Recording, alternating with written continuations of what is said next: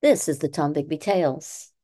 This is a podcast about a small town on the Tombigbee River in northeast Mississippi called Columbus. Sometimes our tales take us to neighboring communities like tonight. Tonight's episode is about a murder that happened in Noxubee County about 20 minutes from here. It's titled The Horror of Brooksville, and it's based on the reporting of a blogger, Jim Woodrick, whom I relied heavily on. The Horror of Brooksville. About a mile south of Brooksville, Mississippi, is a home with a tragic past known as the Thompson Place. The house was the scene of a horror on December 4th, 1865. While much of the story is about what took place there, that belongs in the land of folklore, some facts remain to paint a rather gruesome picture. Brooksville is in Noxubee County in the Mississippi Prairie, about 9 miles north of Macon and just south of Columbus. It was established in the 1830s, and just before the Civil War, the Mobile and Ohio Railroad was built through there in 1857. Before the railroad, Thornton K. Thompson, a native of Girard County, Kentucky, moved to the area and established a sizable cotton plantation. Based on the number of slaves he owned, more than 30, it was clearly a large landholding. To get his cotton to market, Thompson and the other plantation owners used the Tombigbee River, several miles to the east, to move their cotton south to Mobile. By 1865, the last year of the Civil War, Thompson, who at this time would have been in his 60s, had been married 4 times. Each wife had produced children, including 6 with his fourth and current wife, Mary. He also had several adult children by his previous wives, including Roland, James, and Joseph. When the war began, one of his sons had joined the Confederate Army, if not more. Roland Thompson enlisted in Company D of the 41st Mississippi Infantry in the spring of 1862. He fought in just about every campaign until August of 1864, when Roland died in the Army and is listed among the Confederate dead on the monument in downtown Macon, the county seat. Now, whether he died of disease or on the battlefield, that is up to historians beyond me because I can't find anything on him other than his name on that list in Macon.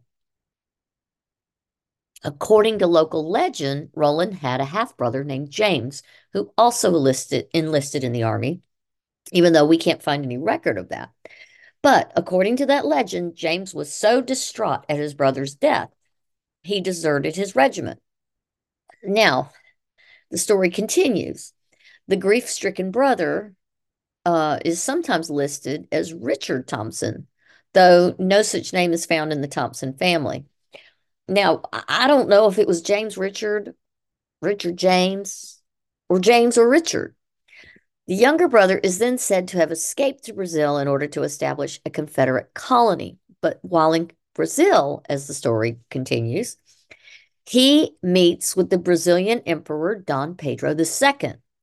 Now, Dom Pedro is super impressed with his education and his personality, and he introduces Mr. Thompson to his daughter. And of course, according to legend, the two fall in love and plan to marry, despite the fact that James, or Richard James, or James Richard, whatever the heck his name is, already has a wife back in Brooksville.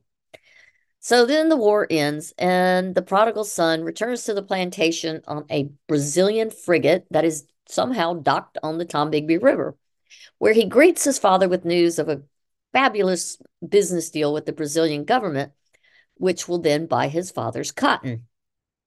Of course, his dad is delighted with the return of his son. Oh, and of course, he wants to find a market for his cotton. So he begins making preparations to load the ship for the return trip to Brazil. Ah, but of course, not all is as it appears. Otherwise, we wouldn't have a good tale to tell now, would we? James's real plan according to legend, is to steal the cotton from his father, take the proceeds for himself, get back to Brazil, and marry the good old emperor's daughter.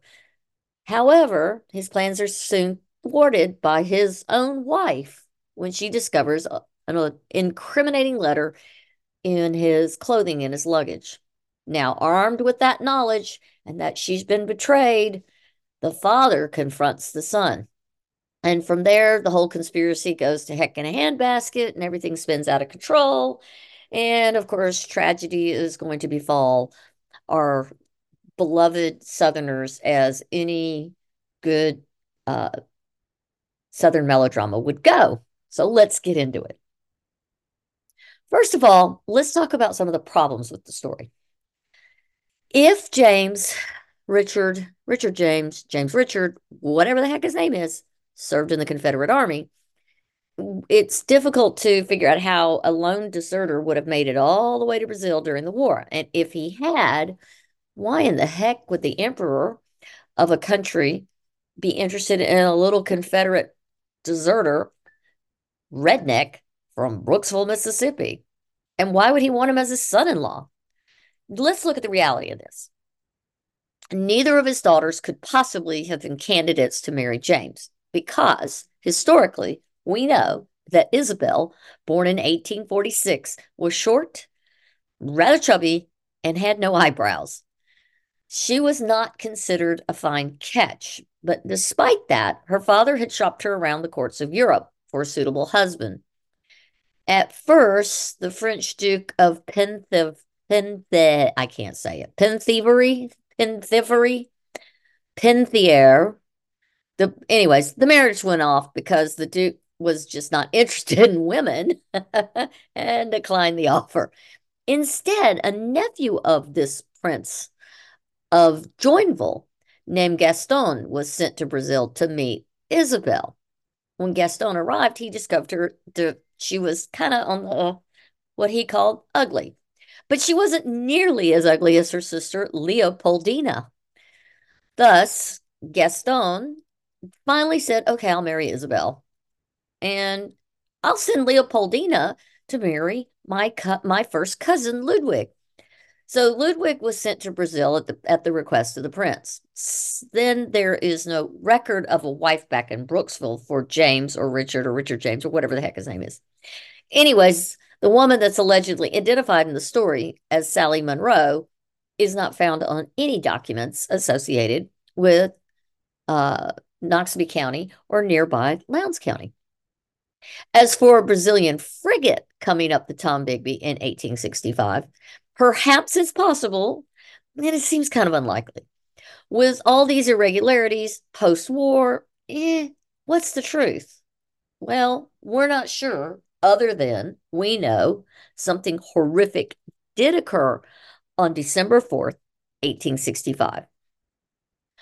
Whether or not James actually had a deal with a foreign government to buy his father's cotton, it is safe to say that he had convinced his father there was such a deal in place.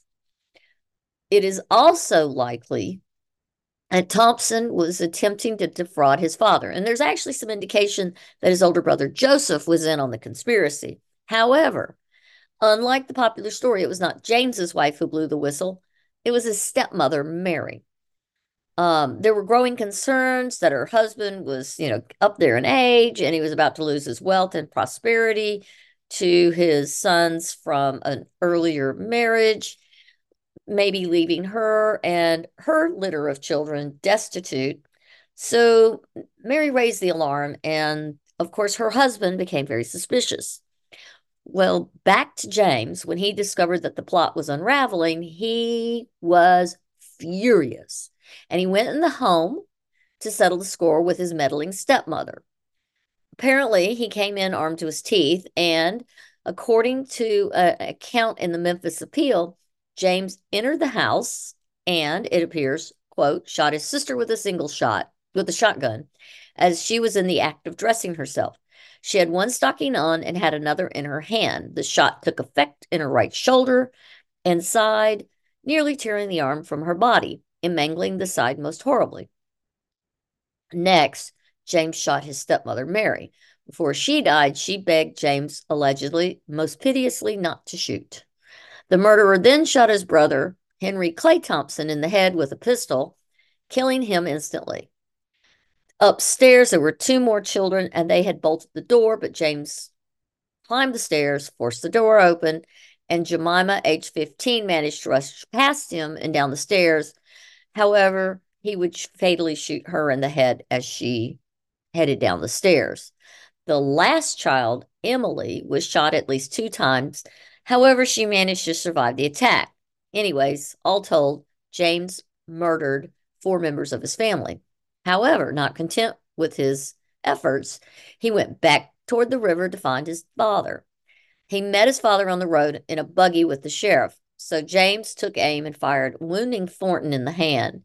He wasn't able to kill him, but so James just fled toward the river to try and escape quickly. And anyways, a posse was quickly raised, and well, they cornered him on the boat. And since justice in those days was rather swift, after capturing him, he was taken back to the plantation where he'd killed his siblings, and he was hung summarily from an oak tree. His body was then buried beneath that tree, while his victims were all buried in the nearby Sharon Cemetery. The newspaper describes the murderer as a small man with a pleasing but reckless face. Gotta love those old Southern papers and the style of writing. Thornton Thompson, having lost most of his family, left Knoxville County and relocated to Clark County, Mississippi, where he started his life all over again. And there he married and had another child named Mary. Before leaving Knoxville County, he disowned both his son Joseph and his daughter Fanny, who didn't die in this melee, indicating perhaps some involvement of their part in the conspiracy to defraud him.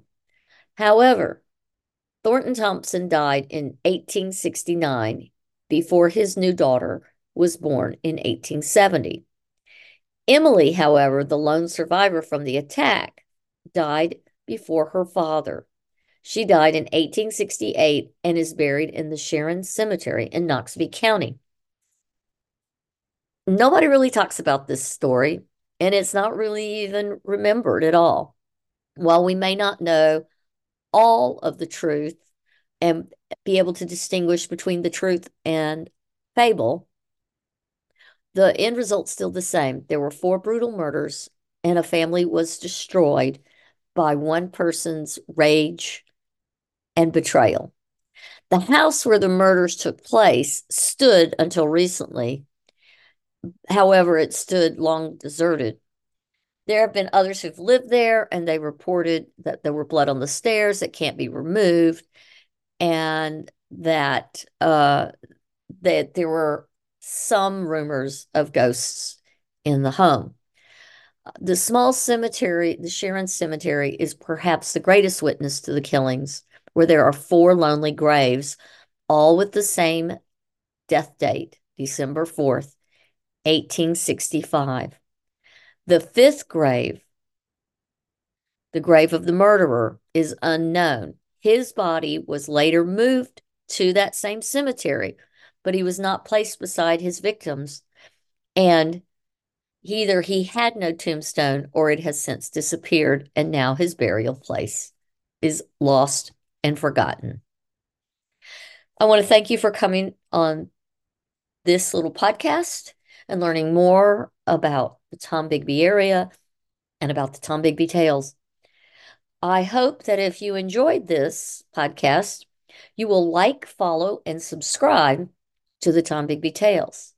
And if you want to learn more about Knoxville County and the area around the Tombigbee River, I hope you will look up Macon, Mississippi, and Brooksville, Mississippi, and find out more about these communities, as well as to explore the Historic Home Tours Facebook page of Columbus and learn more about the Tombigbee and the rich heritage of Columbus, Mississippi. Until next time.